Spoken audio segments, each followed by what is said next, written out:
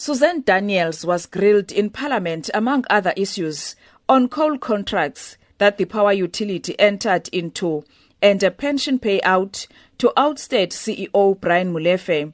Daniels said she subsequently wrote a report and gave it to Public Enterprises Minister Lynn Brown, but she rejected it. She believes that Brown was aware of what was happening at the power utility, but turned a blind eye and pretended to officials that there was nothing wrong. There's only one way to describe this to the people of South Africa. This was brazen theft. Okay.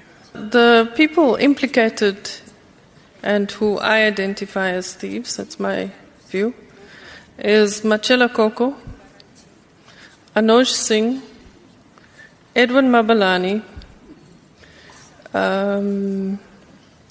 Prish Govender, and Charles Kalima. Daniels added that the disciplinary action against another suspended executive, Machela Koko, was a shame. She says the charge sheet was changed twice. She believes that there was interference from the board. Daniels confirmed that she met the Gupta family through their associate, Salim Essa. She says the Gupta family, which has been linked to a series of corruption scandals involving billions of rand, wanted information about a Labour court case involving ousted Eskom CEO Brian Molefe. She says they wanted the case to be heard by the end of December. There were 4 people which I was introduced to. Mr. Ajay Gupta, Mr. Duduzane Zuma, Deputy Minister Ben Martins, and a Chinese lady whose name I cannot remember, because at that point I was actually speechless.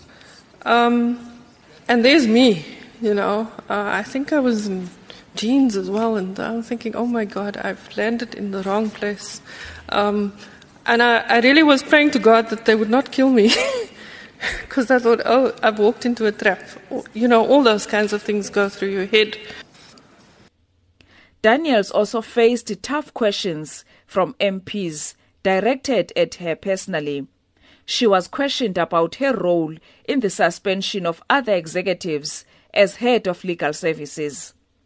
EFF MP Thembinkosi Khawula felt that Daniels should have been proactive instead of waiting to be suspended. You were responsible for ensuring that the board was complying with legal prescriptions. And I want to believe that because they were suspended without any wrongdoing, that was a flouting of the law. What has been your own role? And whether you personally, you will not, on hindsight, don't think that perhaps you could have, on the basis of your own personal ethics and professional ethics, you should have resigned earlier or blow a whistle against the wrongdoing that was taking place. Another former finance director, Tsulufelo Molefe, told the committee how former interim CEO Colin Machila pressurized her to disregard procurement processes and company regulations.